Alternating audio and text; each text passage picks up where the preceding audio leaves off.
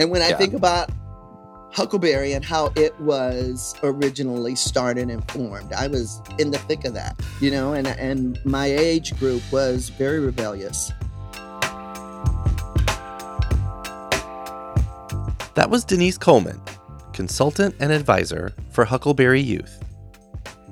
I'm Jeff, and this is Storied San Francisco, a podcast all about the artists, activists, and small businesses that make this city what it is. Welcome to part 1 of our episode on Huckleberry Youth. In this podcast, we'll meet Denise and Huckleberry's executive director/CEO, Doug Stiles. Denise and Doug, both born and raised San Franciscans, will share their stories of growing up and eventually finding their way to this nonprofit, which celebrated 50 years back in 2017, and which serves to provide care and housing for at-risk youth. Here's my conversation with Denise Coleman and Doug Stiles. I was born and raised in San Francisco, actually born at the what is now known as the Kaiser French campus. It was known as French Hospital. Okay. Which one is that? The one out on Gary and Gary at 8th, I think it is. And 8th. Yeah. By the SFPD station, right? Yes. In fact, right across the street from SFPD. I was just telling my wife the other day, because we had occasion to be over there, and I was like, I remember that parking lot. I got a COVID test way back in the day. Right. When you had to go to get it. And to give you some other interesting history, this has nothing to do with anything, but just some other interesting history. My father, when my mother was delivering me, right? Mm-hmm. And they told him that he had to pay cash for the delivery. Oh.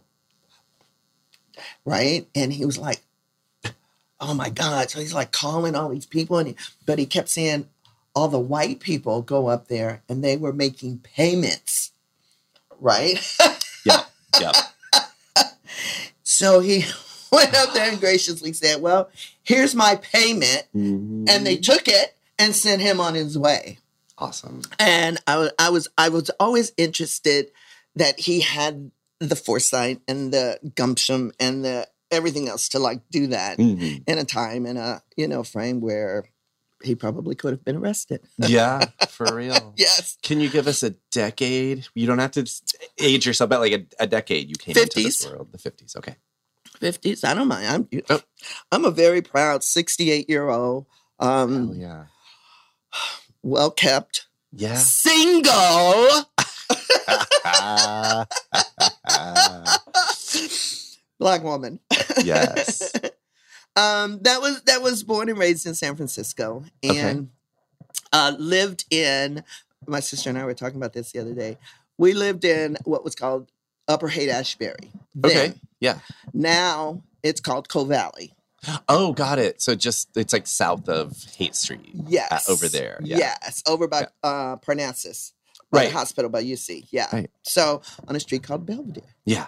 And, I had a great and interesting childhood. You grew up in the 60s, a little bit in the 70s, maybe? Yep. Okay. Yep. All of that. Can you tell us about your San Francisco back then?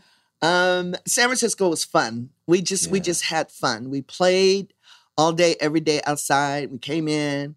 My mom was a stay-at-home mom. My father worked 2 jobs. Yeah. There were 5 of us, 4 girls and 1 boy. Oh, yes. That lucky boy. Yes. Oh my God. From my perspective, anyway. I grew up with brothers, so I'm like, Oh, but listen, sisters are far worse because we're needy. Yeah. And he's very protective of us as a brother. Okay. Because he was the only male. Yeah. So he was, and my father was always at work. Right. So he felt like he needed to be the male, and we had to remind him often that he was not daddy. 4 against 1. Wow. I know. Okay. And we went. Childhood was fun. Our weekends were spent skating or being on a skateboard or a homemade roller coaster and scooter and what? Yeah, we homemade would make roller coasters with barbarian wheels. What the heck? My father would bring those barbarian wheels. He worked for the train, Southern Pacific. Oh, and he'd bring those barbarian wheels home. And oh my God, Yeah. nail them on to some 2x4 and Just out in the street? out Or in the street. hell yeah. Yep. And you'd use rope as your steering wheel. Yeah. Yes, I love it. And it I was love just it. riding down those hills. It was amazing. We had a great time. Fun. And because I was a teenager during the Vietnam War and all that happened on Haight-Ashbury, I was very much into the demonstrations, marching my little Rudy Tooty down Haight Street like everybody else was into the Golden Gate Park. Yes. And those are formative years. Amazing years. Right. And amazing so you were shaped by that stuff. And when I think about Huckleberry and how it was originally started and formed, I was in the thick of that. Right. You know, and my age group was very rebellious. When I would get mad at my mother for whatever reason, which was often, I would go down and chant at the Hare Krishna temple. Okay. Which was on, what was that? Schrader and Frederick. Yeah. Okay. And so I learned the Hare Krishna chant very well. Center yourself again, or just to get out of the environment and just to be somewhere where I was just really at peace. Yeah, right. For lack of any other way to put that. Right.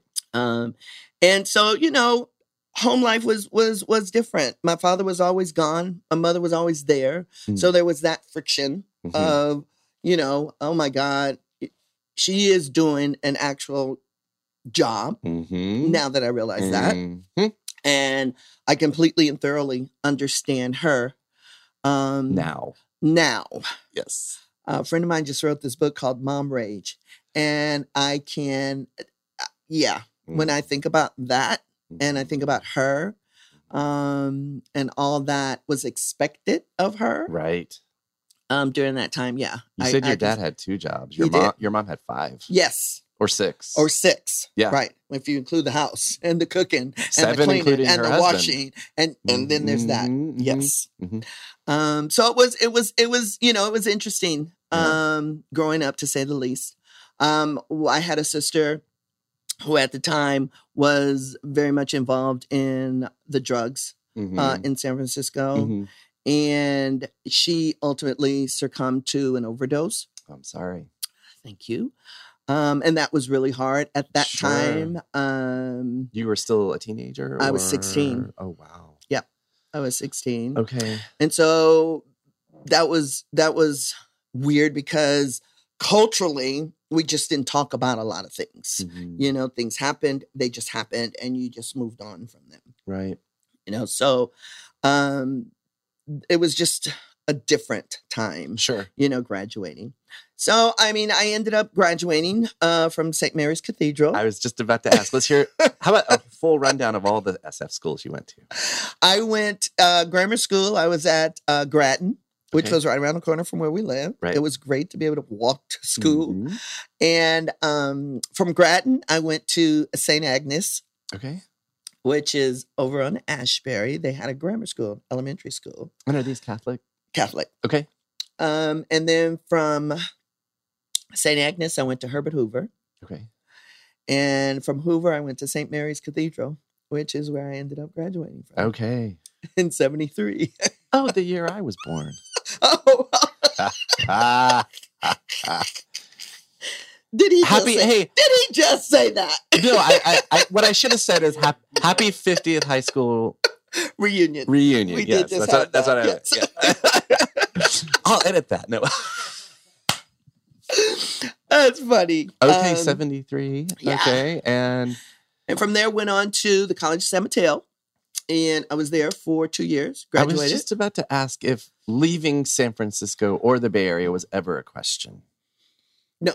Yeah, you're just like, this is it. This is it. Yeah, you know. Plus, I was at that age where I need to get out of the house. You know, there was a lot of stuff going on internally, and it was time for me to go. My mother and I were best friends as long as I was away from home. When I was at home, you know, and so where do you fall in the 5? I'm the 4th one. So next to baby, next to youngest. Okay. Yes, where you had the baby being babied.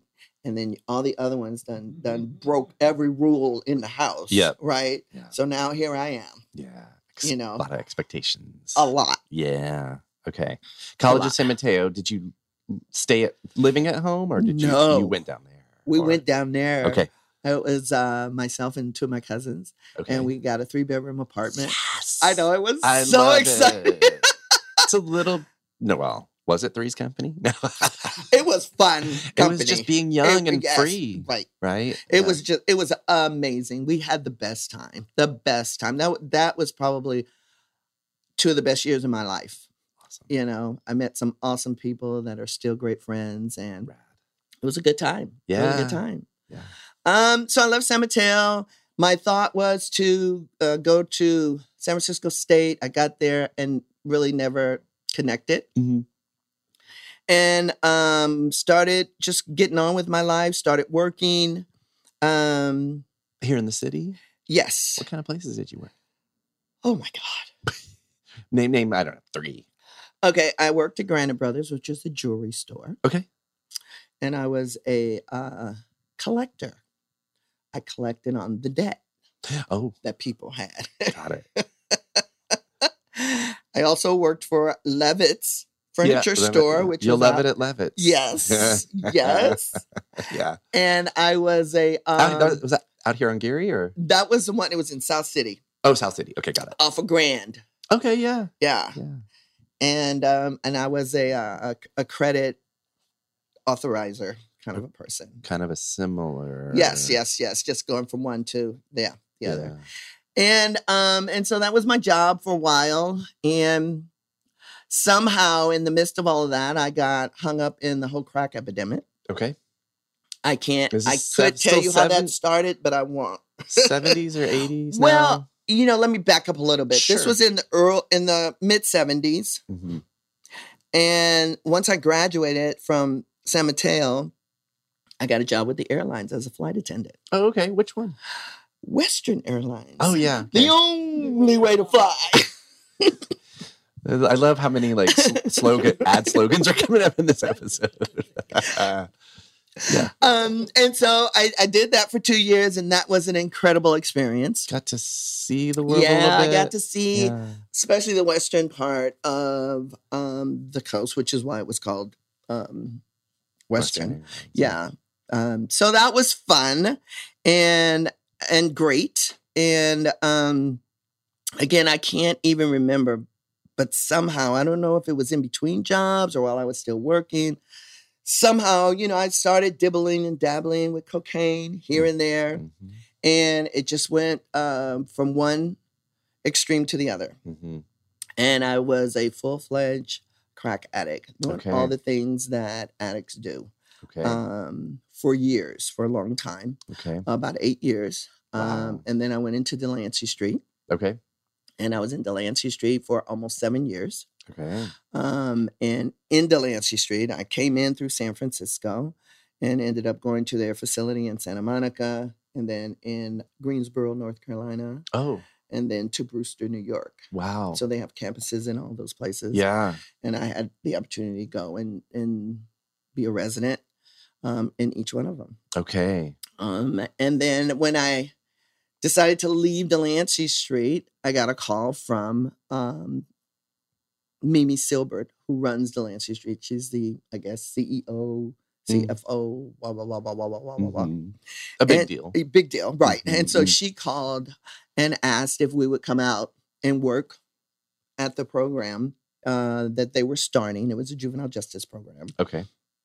And so the first opportunity we had, we said no, right? Because we didn't want to leave North Carolina. We were back in North Carolina and loved it there, right? And she asked us again the following year. That was in 98. She asked us again in 99. And we said yes. Okay. And we came out to San Francisco. I hadn't been in San Francisco in like 7 years. 7 years, yeah. And it was a true culture shock. Yeah, it had changed. It had changed a little bit. And my husband says, I should have let you buy that house in Greensboro. Wow. Because housing was so expensive here. Yeah. And I didn't even realize how expensive things had gotten, but it was really expensive. So we came back to San Francisco. For that work that you were going to do. Yes. Okay. For the work that we were going to do. And the program was actually called the Community Assessment and Referral Center, CARC. Okay. And this is in the juvenile justice program. Okay. Mm-hmm. Okay. And after the first year that I was here, Delancey Street realized that they couldn't run the program anymore. It was just beyond what they had expected, and contacted Huckleberry and asked Huckleberry to take over. Okay. The juvenile justice program that is still in existence now. Wow. Okay. Yeah. So you were there for that, I guess, transition to Huckleberry from Delancey, like a handoff. Okay. Which makes it really kind of nice because, because I know a lot about the history. And so that's cool, really kind of bring it into focus. So, and so I've been there ever since. So we changed hands, and it was quite an experience working with young people, because in Delancey Street, they're all adults. So I went from working with the adults to working with almost like their children, figuratively, because a lot of the kids, generationally. Right. Yeah. Yes, absolutely. So it was very interesting. And while I was at Huckleberry, I went back to school, got my undergraduate's degree. Oh, at State or somewhere else? At State. And then not too long after that, I graduated and started working on my master's. Okay. And so after the first year of my master's, my husband got sick and ultimately passed away from cancer. Thank you. And I didn't feel like going back to school. Mm-hmm. And I was incredibly depressed and, mourning for a very long time. Sure. And one day I woke up and I said, I'm going back to school. Okay. And so I did. I went back and got my master's at 59. Okay. Hell yes. And that was incredibly exciting and incredibly challenging and probably one of the best fucking things I could have done in my life. Yes. I love it. I love it. Yeah. Yeah. Denise, do you have children? I have no children. Okay. I had a father. I adored my father. I saw what he did every day, and I knew what he was doing it for, and he was an incredible, incredible man. He had a great heart, and people everywhere just adored him. Yeah. And so I always wanted to have my child's father like the father that I had. Right. And unfortunately, I never ran into a man like that. You didn't meet that guy. Yeah. Wow. I always met the bottom of the totem pole. Oh. So as a result of that, I never had kids. But everyone in my little community thought I would be the first one to have a child. Right. And everyone else had kids. And I'm sure you're an auntie many times over. Oh, my God. You have no idea. Right. You have no idea. Yes, yeah. I watched them come from the womb, right? And just be right there with them along the way. Yeah. And then working in juvenile justice, you fall in love with a lot of the kids. Sure. A lot of colleagues. It's just been an incredible experience working at Huckleberry. I've learned so much about politics and how all of that works.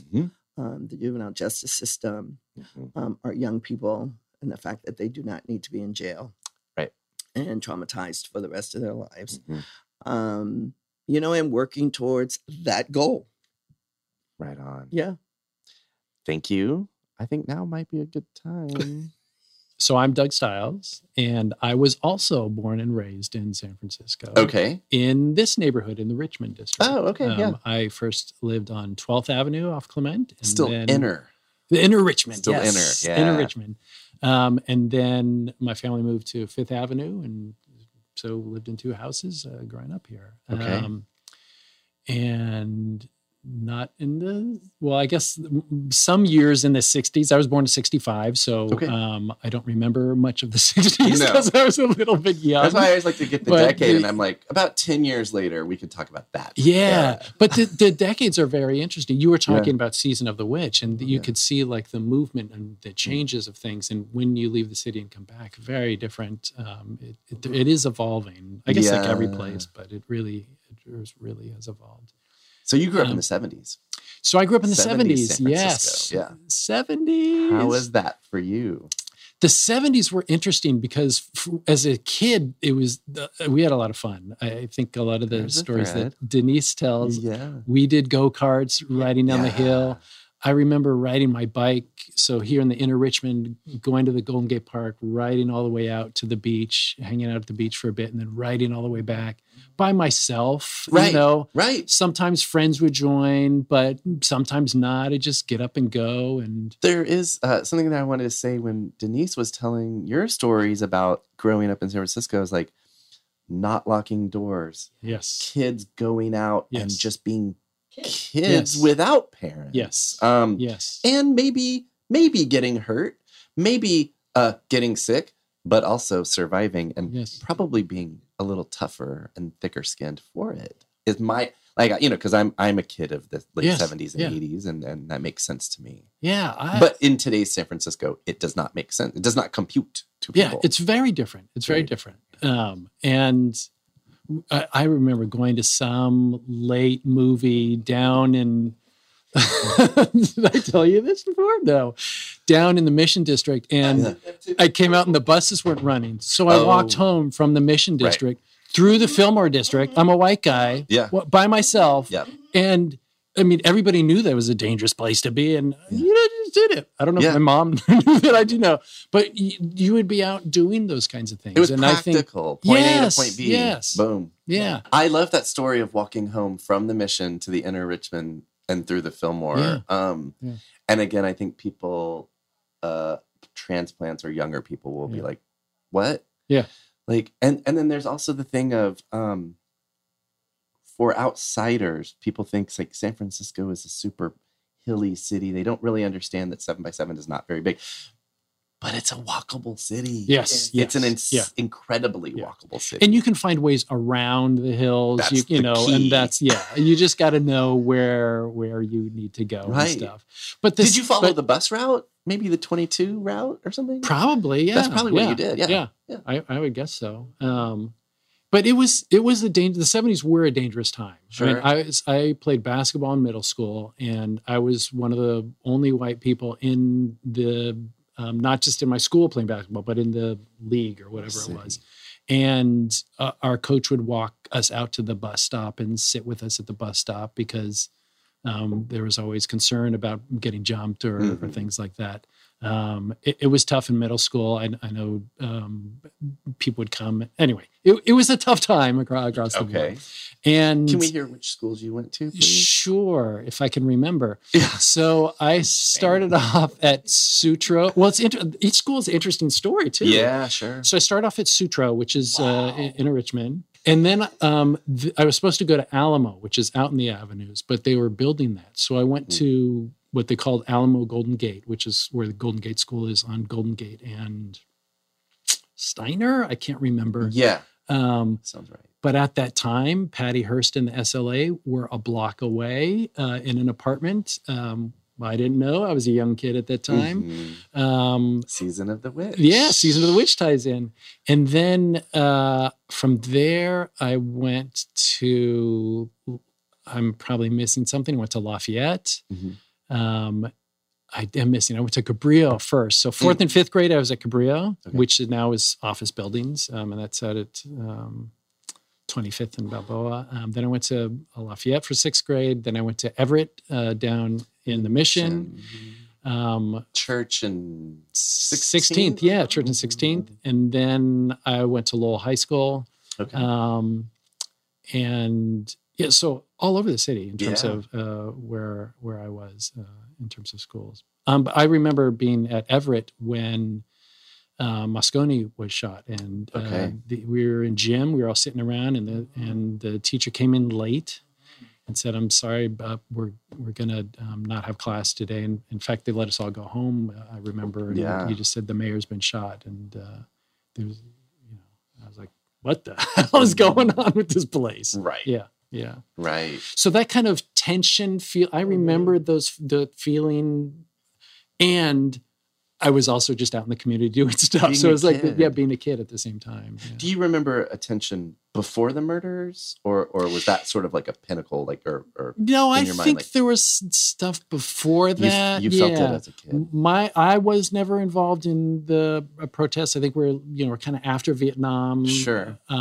My parents weren't either, but there was always kind of a tension thing. There was racial tension. The city really is neighborhood focused in terms of race, and that showed up in different ways in schools. So there's also the LGBTQ tension. Yes, because that was not being warmly embraced. Exactly. By people either. By certain elements. Yeah. Mm-hmm. Yeah, it wasn't. We think of this as being this accepting city. No, it wasn't always. Right. Yeah. It's sometimes, I don't want to say forced, but it's like people are just going to do what they want to do. Yes. Yeah. Did you, as a kid, I'm guessing you probably knew who Moscone was. He's the mayor, but did you know who Harvey Milk was already in your life? I don't recall at that time. I did know Moscone. I don't recall knowing Dan White was a supervisor before, and Harvey Milk. I don't remember. I'm not.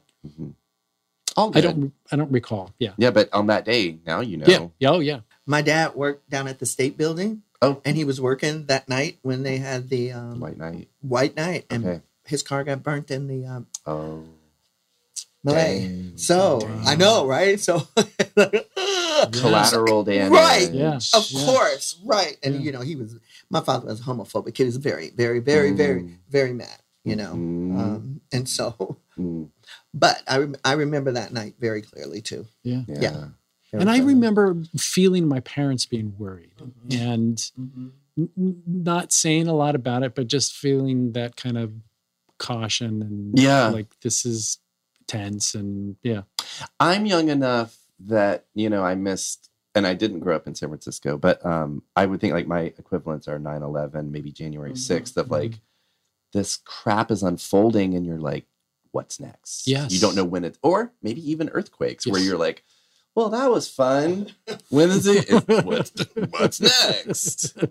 Just doing the math, you must have graduated high school in the early 80s. Yes, 83. 83, which is also the year Return of the Jedi came out. Yes. Anyway. Well, it's so, I remember the Cornet Theater was right around the corner where we are. We used to go when the first Star Wars came out, 77, I think. We would go in to the early show, and then we'd go into the bathroom in between shows, and then sneak back in for a second one. So we could like see double it feature over and over again. Yeah. I saw that movie so many times. Hey, that worked when I was still a kid in the 80s, the 90s. Yeah. So, but you were at the Cornet. Let's just dork out. The Cornet Theater. I brought it up. Yes. the Star Wars stuff. Yes. Okay. So what was after high school for you? So after high school, I went to UC Santa Cruz, just down the road. And I majored in theater with an emphasis in directing.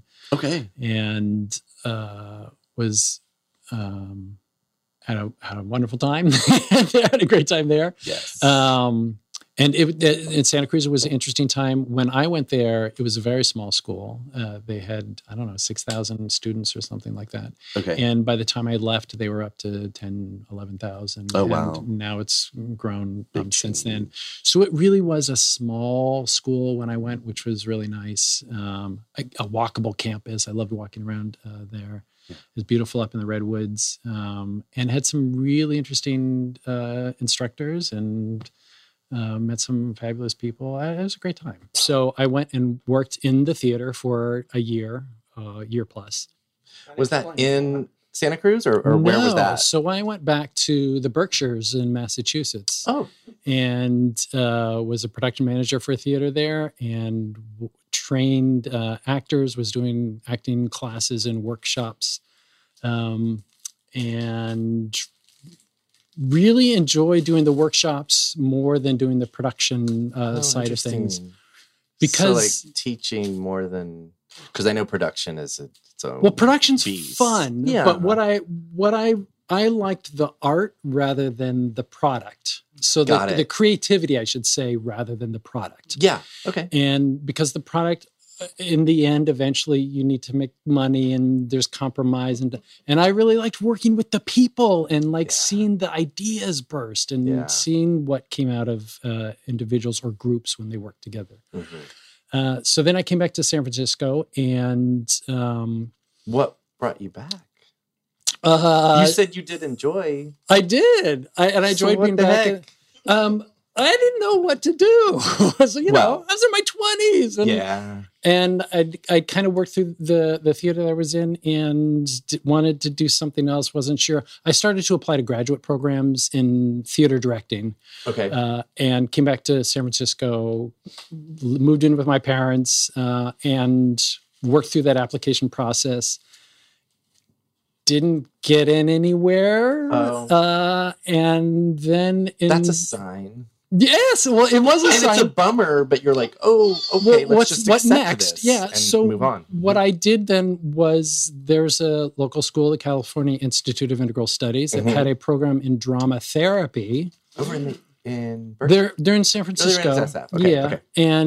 And I thought drama therapy, that's kind of what I'm talking about, is how do you work with people using creativity?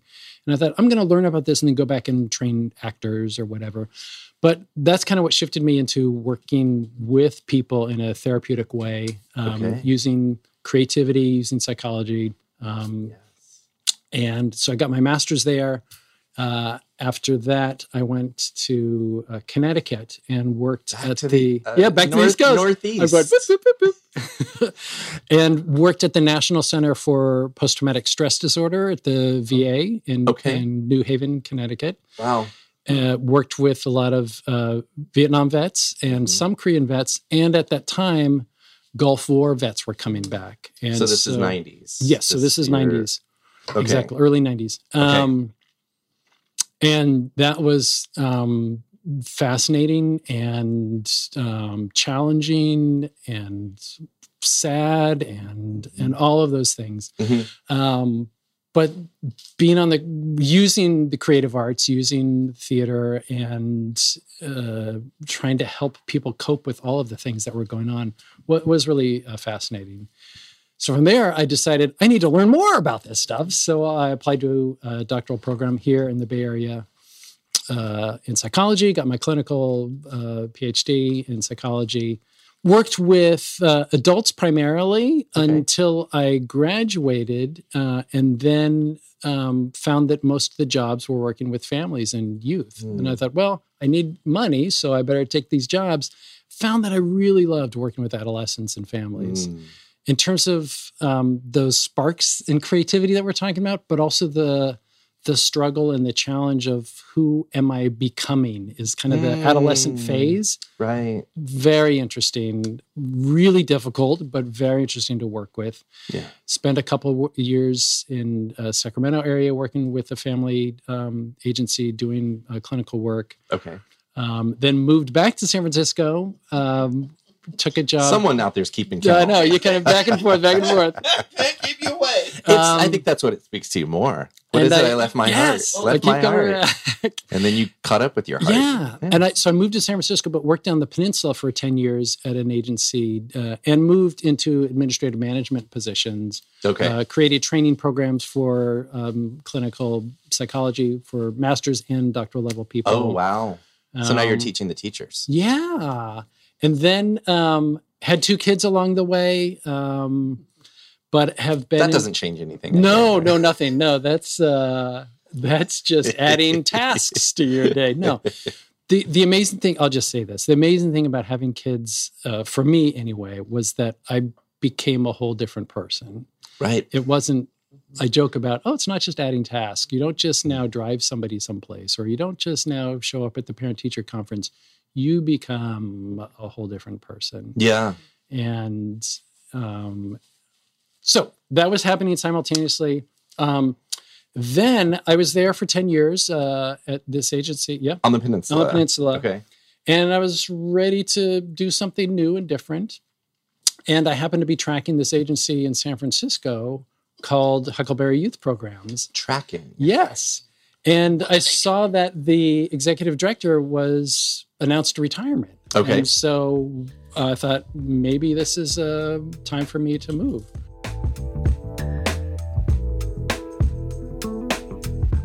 That was Doug Stiles, and before him, Denise Coleman, both of Huckleberry Youth.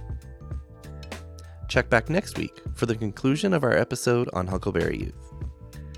Part 2 drops next Tuesday wherever you get podcasts. Music for Storied San Francisco was produced, performed, and curated by Otis McDonald. Aaron Lim of Bitch Talk Podcast is our contributing producer. And the show is produced and hosted by me, Jeff Hunt. Now in our 6th season, we have more than 200 episodes available on our website, storiedsf.com, or wherever you listen to podcasts. If you're able to, please rate and review the show, and drop us a line at storiedsf@gmail.com. Thanks for listening. Keep rejecting those silly doom loop narratives about our city. Stay wacky, weird, healthy, and creative. And we'll see you next time on Storied San Francisco.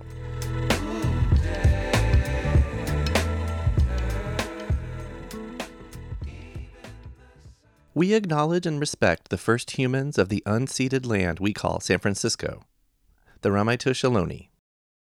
We condemn the genocide of these and other tribes across the Western Hemisphere. We honor their legacy and history, and we support rematriation and sovereignty efforts. This podcast is a proud member of the BFF.FM podcast network. Learn more at podcasts.bff.fm. BFF.FM, best frequencies forever.